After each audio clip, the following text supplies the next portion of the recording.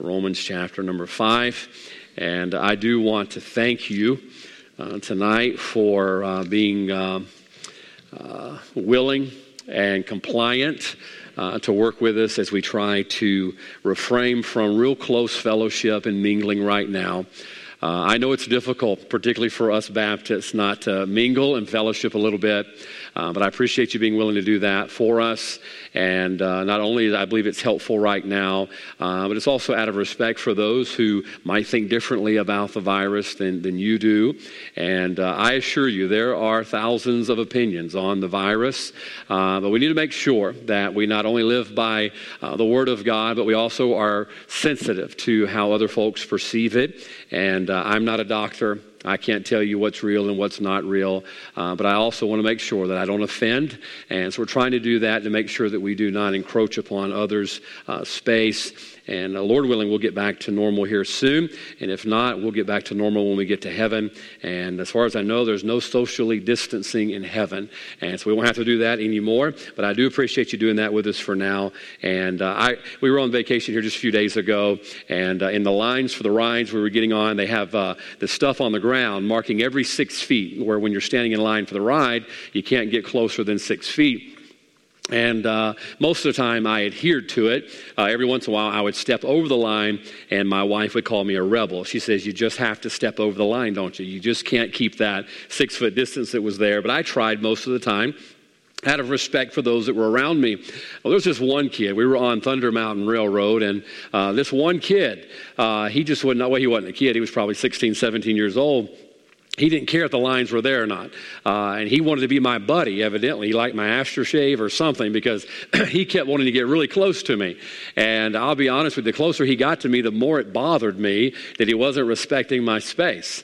And I think we all just did that a little bit. It would show folks that we're taking this serious, and then we respect them as well. And so let's try to do the best we can on that. Whether your personal feelings or not, that this is real or conspiracy or the end of the world, let's try to respect everybody else on that, okay? So I do appreciate you doing that, and bear with us as we continue to try to make it a little bit more comfortable. Romans chapter number 5, let's look down at verse number 1. Remain seated if you don't mind. I'm going to jump right into it tonight.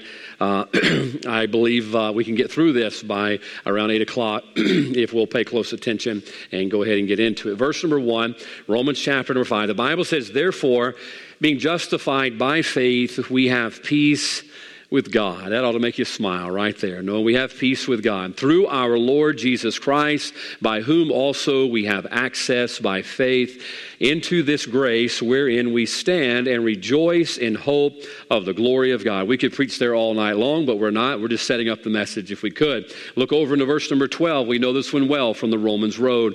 The Bible says, wherefore as by one man sin entered into the world, and death by sin, and so death passed upon all men, for that all have sinned. We see what happened there with Adam. We know the door that was open, and then the death sentence that passed upon all of us because of that.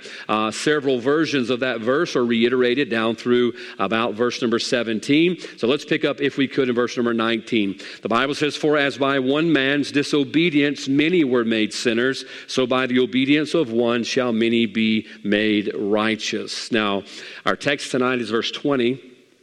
The Bible says, moreover, the law entered that the offense might abound.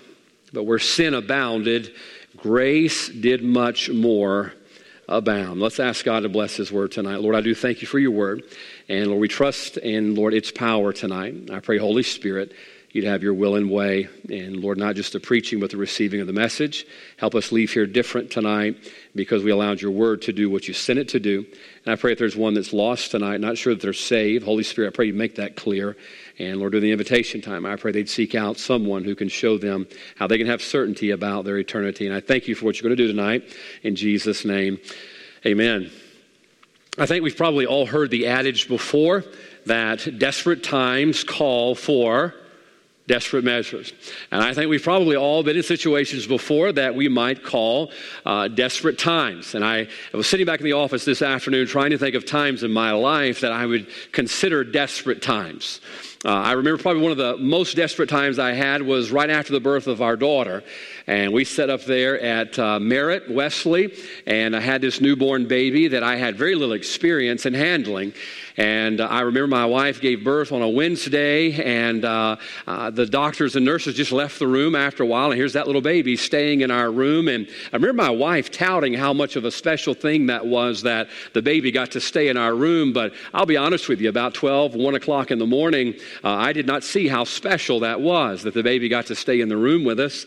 And I remember looking at my wife, and she's laying there just giving birth, and the baby's crying, and she rolls over at me and had the audacity to ask me to do something about it. I'm like, why don't you take care of it, all right? You had her, you should take care of her. But no, as a good husband, I got up, and I'm trying to get this baby to quiet down, and I called the nurse on the button. Boy, did I wear out that button that night. I said, hey, why this thing won't stop crying, And she said, have you checked the diaper? And I says, no, and that was a purpose. I did not check it on purpose, and lo and behold, I hate to say this, but my daughter had a dirty diaper, and that first one's pretty rough, all right? I'm not going to get into great details, but that first one's pretty rough. For those of you who haven't had children, you have something to look forward to, and let me tell you, that was a desperate situation.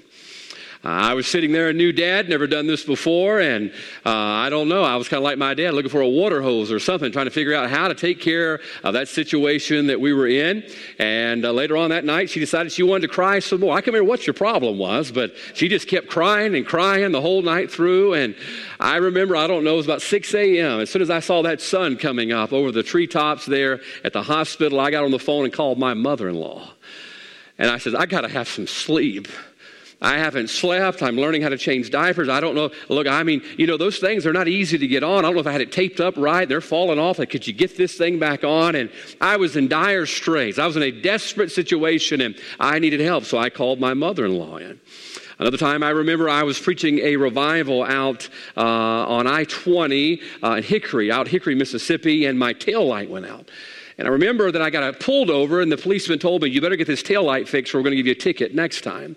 And I didn't want to get a ticket, so I pulled into Walmart, and I bought me this little flashlight, and I took the cover off of my tail light, and I crammed that flashlight in there, and I screwed the cover back on with the light running. And so I was desperate, all right? I wouldn't normally do that, but I was in a desperate situation that called for desperate measures. And look, Mississippi boys can take care of it, amen? I made myself a tail light. By the way, I did not get pulled over, and I didn't get a ticket all the way home because desperate times call for desperate measures. And sometimes that's a good thing.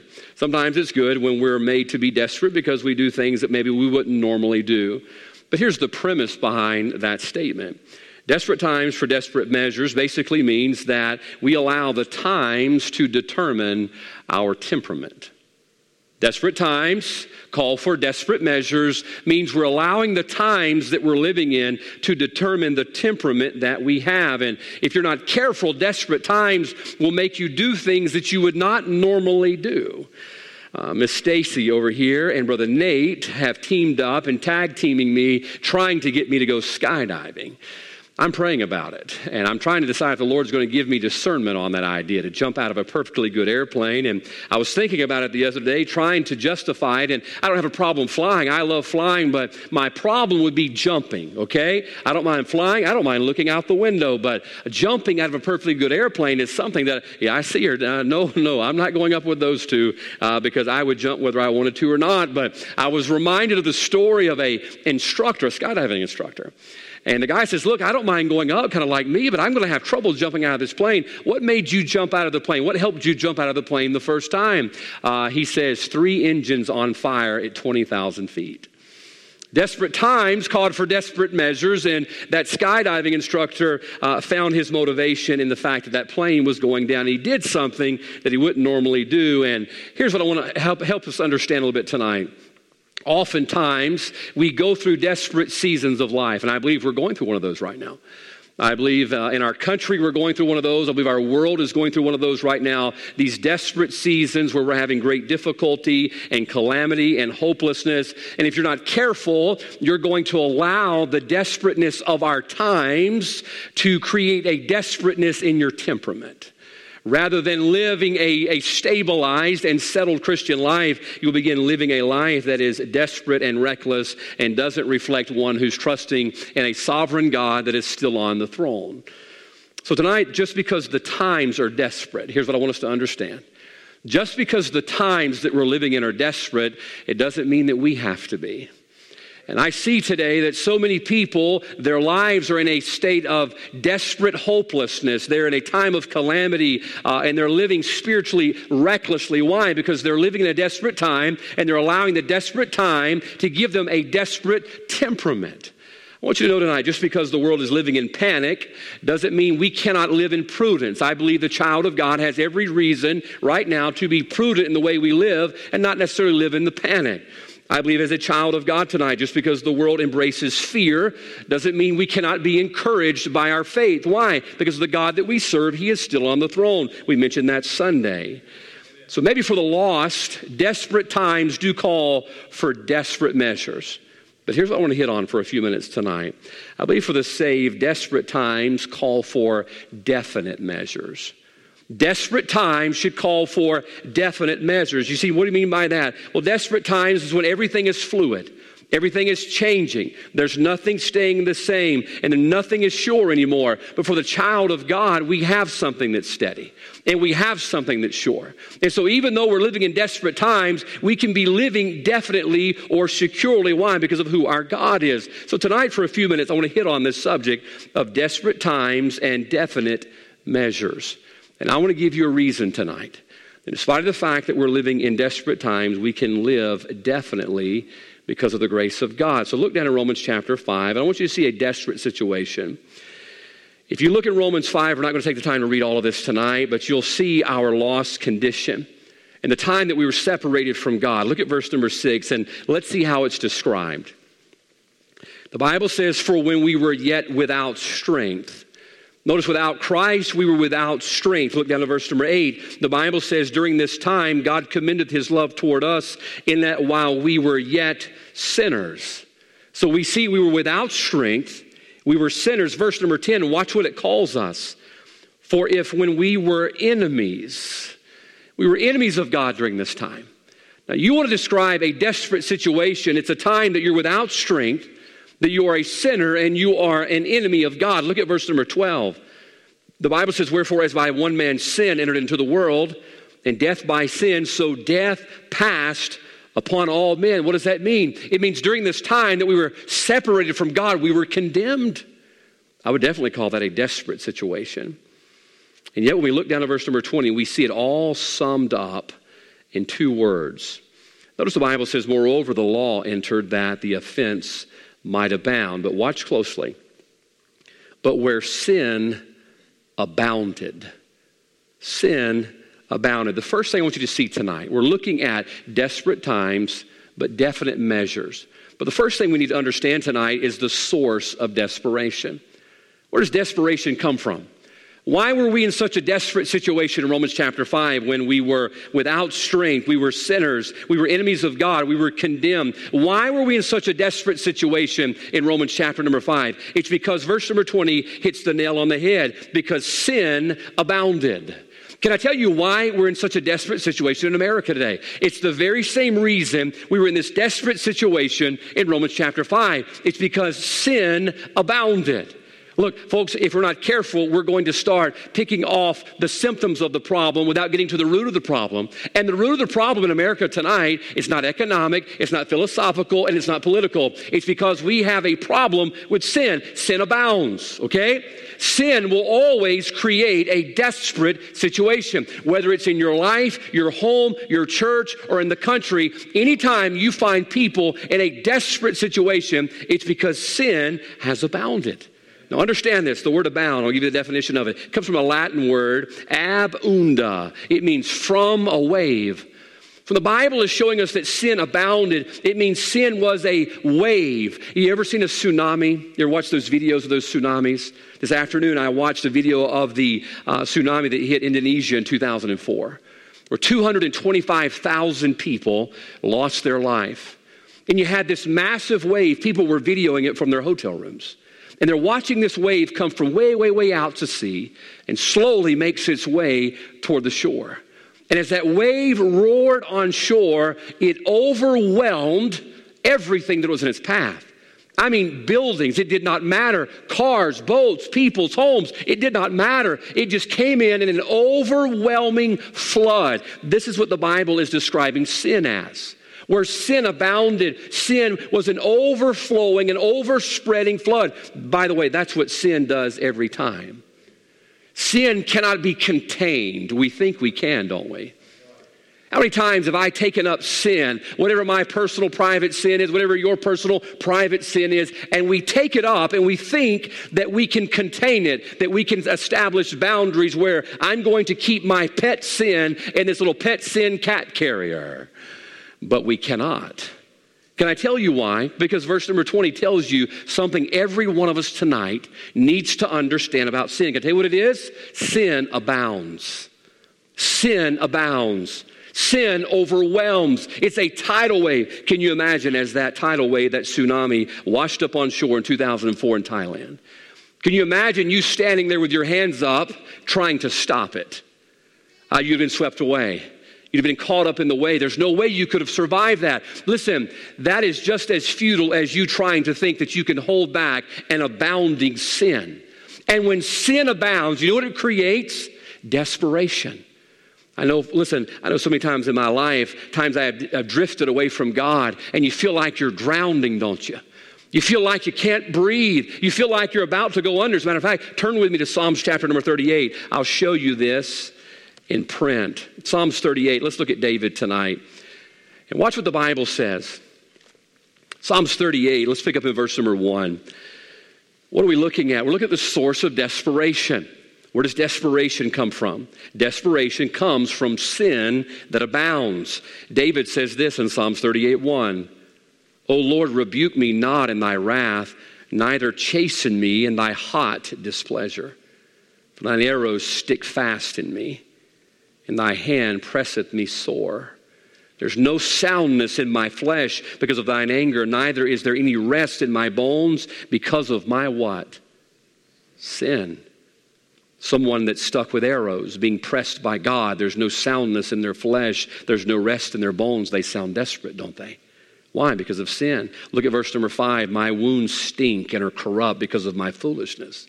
I am troubled. I am bowed down greatly. I go mourning all day long. My loins are filled with a loathsome disease, and there's no soundness in my flesh. I am feeble and sore broken. I have roared by reason of the disquietness of my heart. Lord, all my desire is before thee. My groaning is not hid from thee. My heart panteth, my strength faileth. As the light of mine eyes, it is also gone from me. Do you know what you hear in Psalms 38? You're hearing someone that's desperate. Do you know why they're desperate? Look at verse 4. I skipped it on purpose. For mine iniquities are gone over my head. For mine iniquities are gone over my head. David finds himself in a desperate situation. What's the source of his desperation? He said it. He says, my sin and mine iniquities, they're over my head. David thought, I'm the king, the great giant slayer. Surely I can hold back sin. And David finds himself about to drown, and we find him desperate. Why? Because of sin. Because sin abounds. There's two things I could get you to remember tonight. The two words are the fact that sin abounds. You know why Jesus was so serious about, before you bring your gift to the altar and worship and service to God, if there's something between you and a brother, go get it right. He said, stop what you're doing. Leave it there and go be reconciled with thy brother. Why was he so serious about that? Because sin abounds. You can't hold it back. Get rid of it. Why does the Bible tell us not to enter in the path of the wicked, to avoid it, to pass not by it? Why? Because sin abounds. There's not one of us tonight who can hold back the tsunami of sin that comes. And I assure you, the day that you think you can, you're going to find yourself as David, overwhelmed. And you'll find yourself desperate. All because you didn't realize the truth of God's word when God says sin abounds. I want to tell you something about tsunamis, those waves that overwhelm you. You know, usually they start below the surface and make their way up. An earthquake will happen offshore somewhere far and distant. And it slowly begins to make its way toward Indonesia, and it slowly begins to build. And how often is that the case with us? Below the surface, we hide some small pet sin, and we think we can contain it. We think we can hold it back, and we think that we can manage that sin. But the Bible, listen, is always going to be true. Be not deceived. God is not mocked. And he says sin is going to abound. Can I tell you, sin's going to abound. And the source of so much desperation in our country tonight is because sin is abounding. Sin is abounding. Sin is this tidal wave flowing over without any boundaries. Look at verse 21, and you'll see another word that shows you just how powerful and abounding sin is. The Bible says in verse 21 that as sin hath what? Reigned. Reigned. You ever think David thought that the sin that he thought he had control over would later have control over him? It reigned. That's what sin does. It abounds and it reigns. Genesis chapter 11, we won't turn there tonight. You remember the Tower of Babel. God looked down and these people are going to build this tower to heaven. Oh, they are uplifted in their pride. And what does God say when he looks down there? He says this, nothing shall be restrained that they've imagined to do. Do you know what God saw in those people and why God stepped in and confounded the languages? Because they had no boundaries.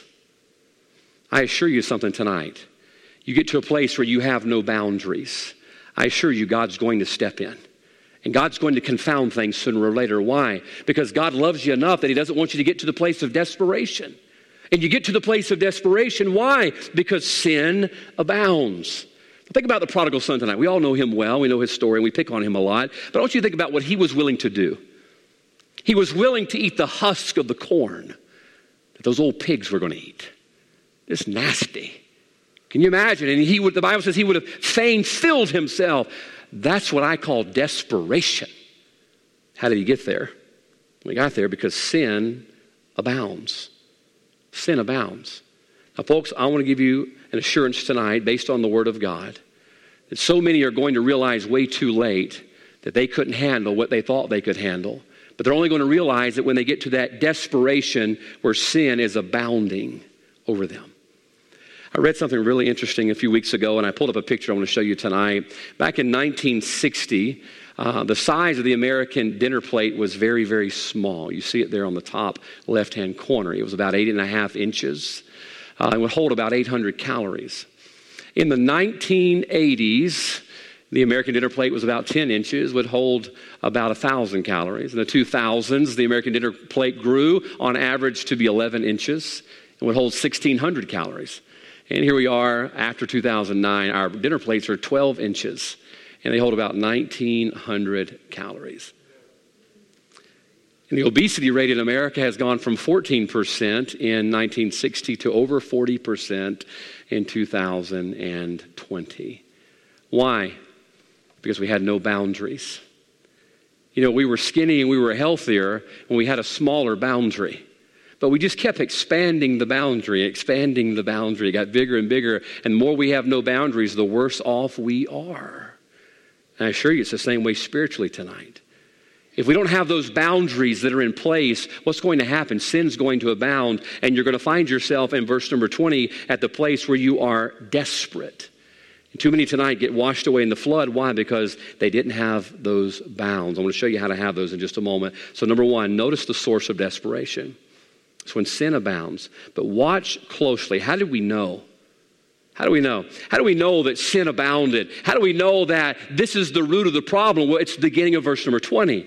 Watch what the Bible says that God did. Moreover, the law entered that the offense might abound.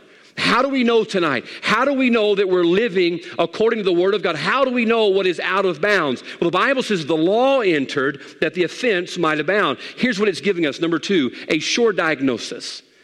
Listen, if you're going to live a definite life where you're living solidly upon the rock, you're going to have a definite standard. And notice the Bible says God gave us His law. And His law was that moral measuring stick that showed us where we stand. Now, this is interesting. When you read it, it sounds like the law entered to expand sin. What does it say? The law entered that the offense might abound. But here's what the law did. The law just showed us exactly where we were. It's like a flashlight. You know, the Bible says in Ephesians chapter 5, verse 13, all things that are reproved are made manifest by the light. The light just shows you the problem. It doesn't create the problem. It just shows you the problem. It's much like a measuring tape. You want to know how long something is or how short something is, you take a measuring tape and you put that standard up to it, and it gives you a definite answer. Now, folks, if we're going to live a definite life, we need a definite answer. And notice verse 20, the Bible says the reason we knew that sin abounded was we had the standard of God. He gave us what? He gave us his law. I remember as a kid, I used to love to watch the movie Mary Poppins, and I was honest with you, I'd probably say I still like to watch it today. I mean, Imani watched it together. It's one of our favorite characters. I've met her personally, and I consider us friends. And you remember when Mary Poppins was meeting the children, she pulls out a measuring tape. Do you remember that? At least first she measures the little boy, and he measured up, and it said, extremely stubborn and suspicious. And then she measured the little girl, and it says, rather inclined to giggle, doesn't put things away. And then when she measured herself, what did it say? Practically perfect in every way. You see, she had a measuring stick that told them exactly who they were and what they did. Well, I hate to tell you this, Mary Poppins is not real. Her measuring stick is not. I would hate to see what I would look like if I measured up to it. But God does have a measure for morality. God does have a standard by which he's called us to live. And the only way that we can know how we should live definitely instead of desperately is living according to the standard of the Word of God. Remember in Amos chapter number 7, the Bible says that the Lord says, I will set a plumb line on Israel. What is a plumb line? It's a straight standard. We don't use those much anymore. When we were building Baptist City up here a few weeks ago, or almost a month ago, my dad pulled out his level. Do you know what a level is? A level is a standard of straight. Now, we could probably have eyeballed it, but it wasn't going to be just right. We had to have a standard of what was straight. I mean, can you imagine if it wasn't straight and it fell over on the sheriff? You know, ding dong, the sheriff's dead. You know, you see my feet sticking out of Baptist City, and that would have not have been good for all of the kids. Some of you may have been excited, but it wouldn't have been good for the kids at all. So we had to get it right. And the only way we're knowing we're going to get it right is by having a definite standard.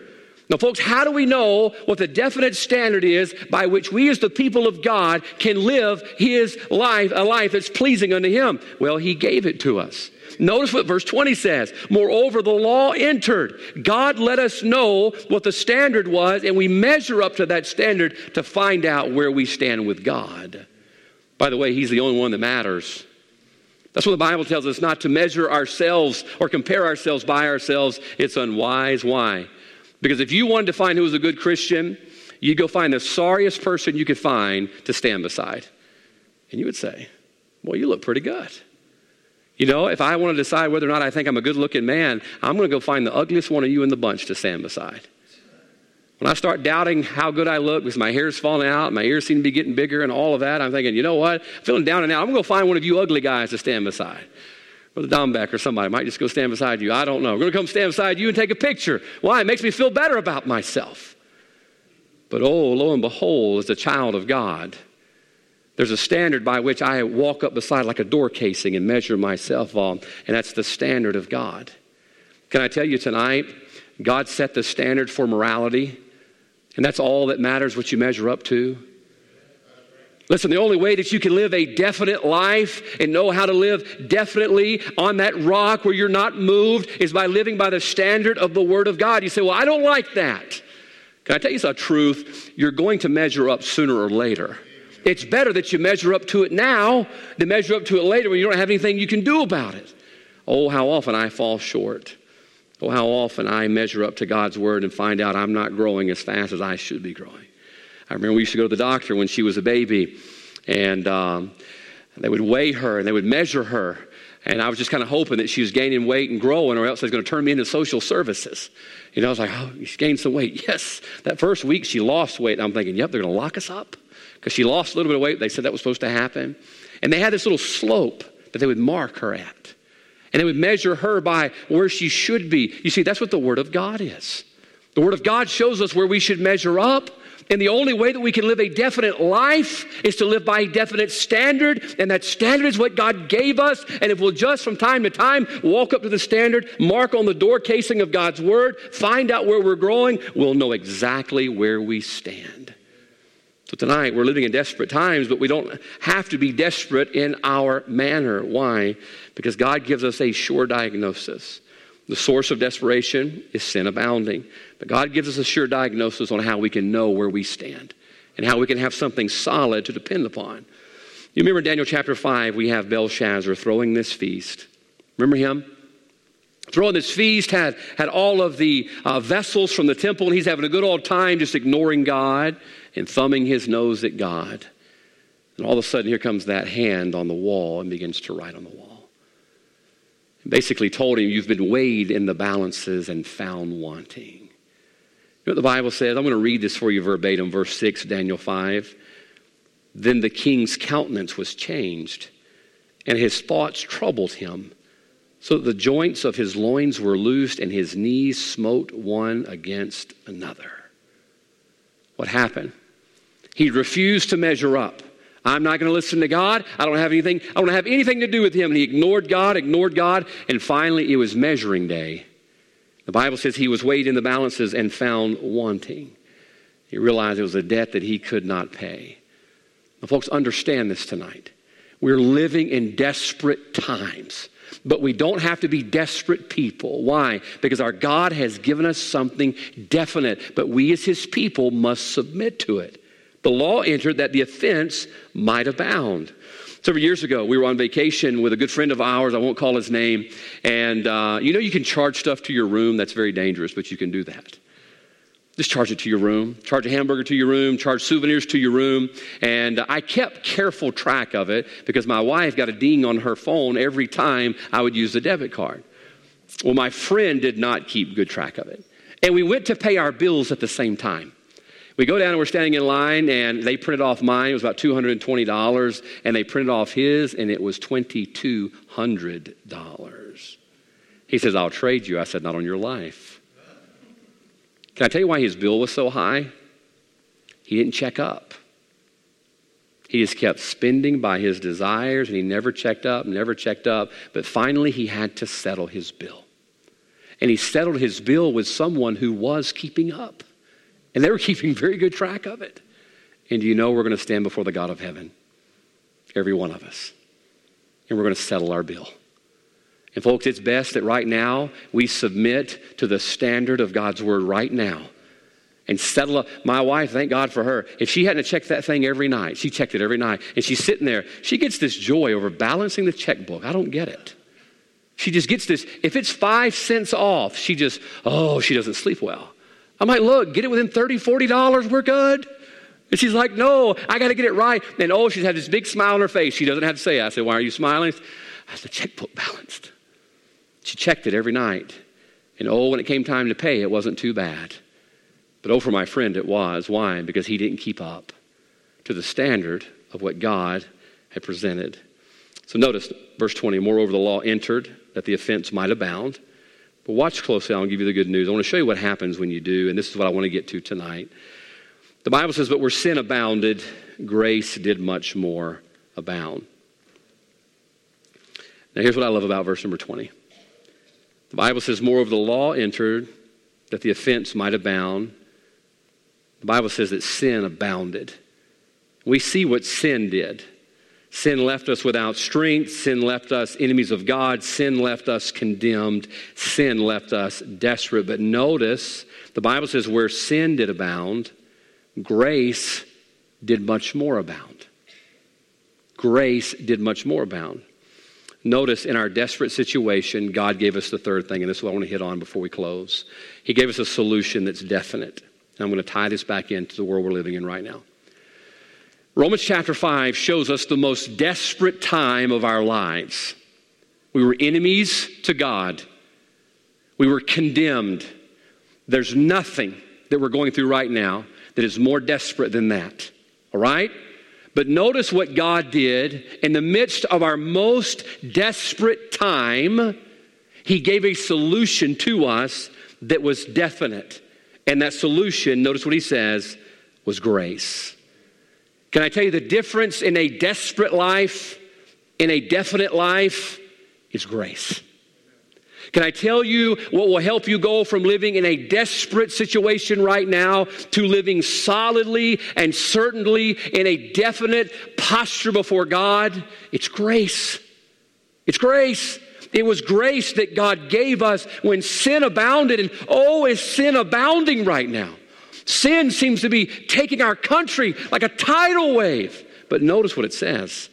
Where sin abounded, grace did much more abound. Listen, it's easy to be shaken by what's going on in our world. I understand that. And you see sin abounding, but understand, notice, I love this part.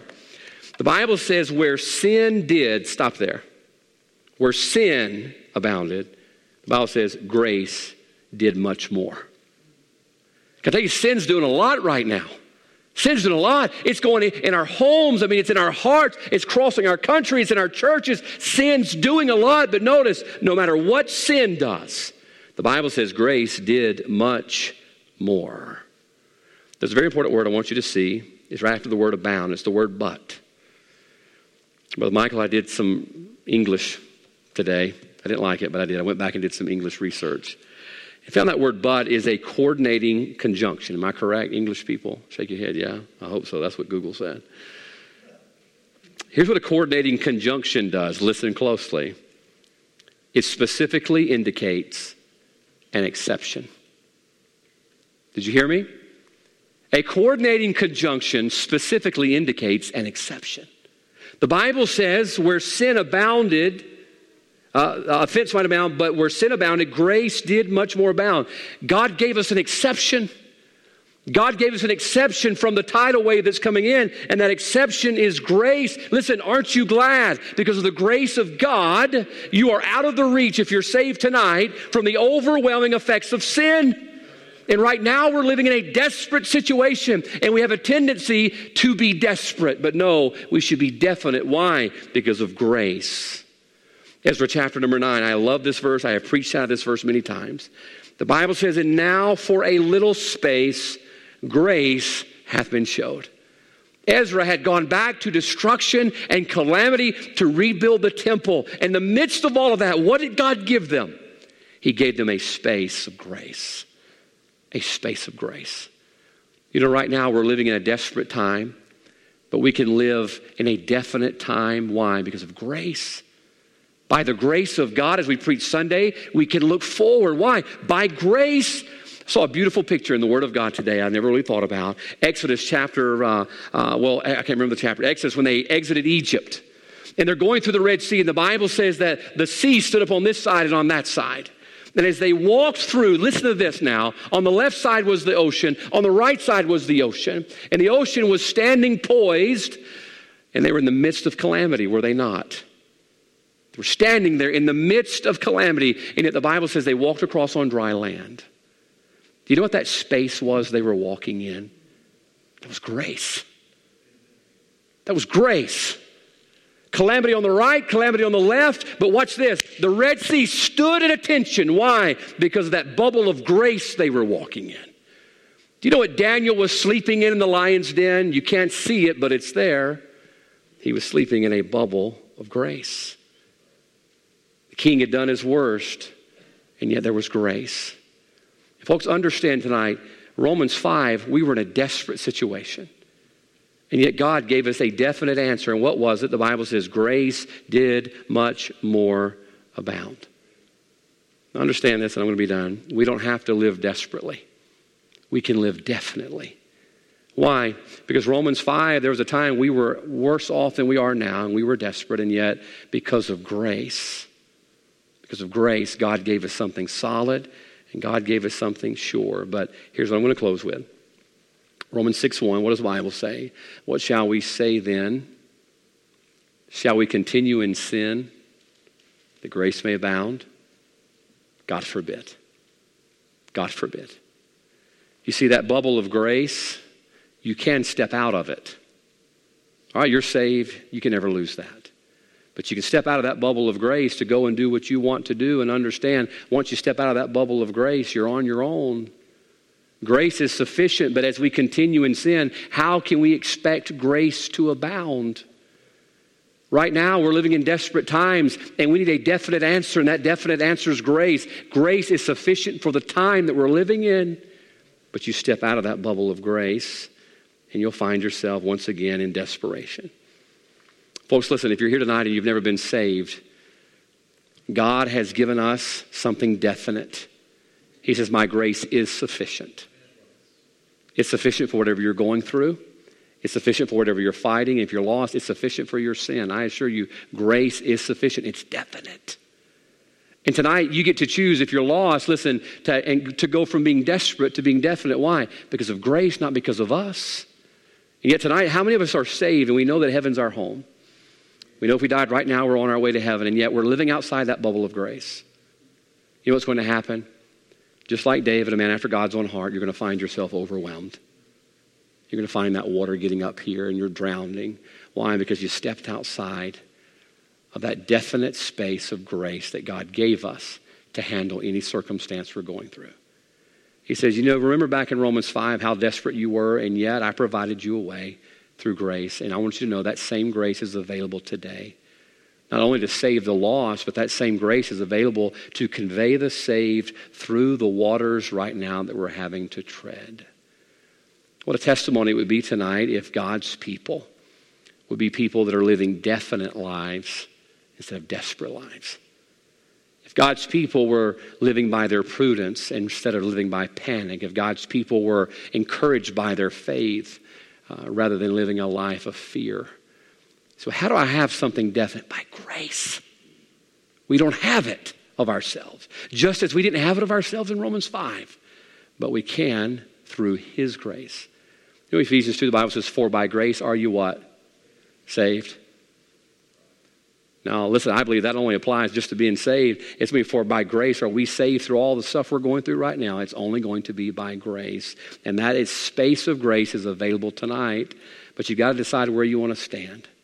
You want to stand desperate tonight, you can stand there. Or you can decide by the grace of God, I'm going to climb in that bubble. And I'm going to make it through this and leave a testimony of the God that I serve. Tonight, let's have our heads bowed for a few minutes, eyes closed. Heads are bowed, eyes are closed.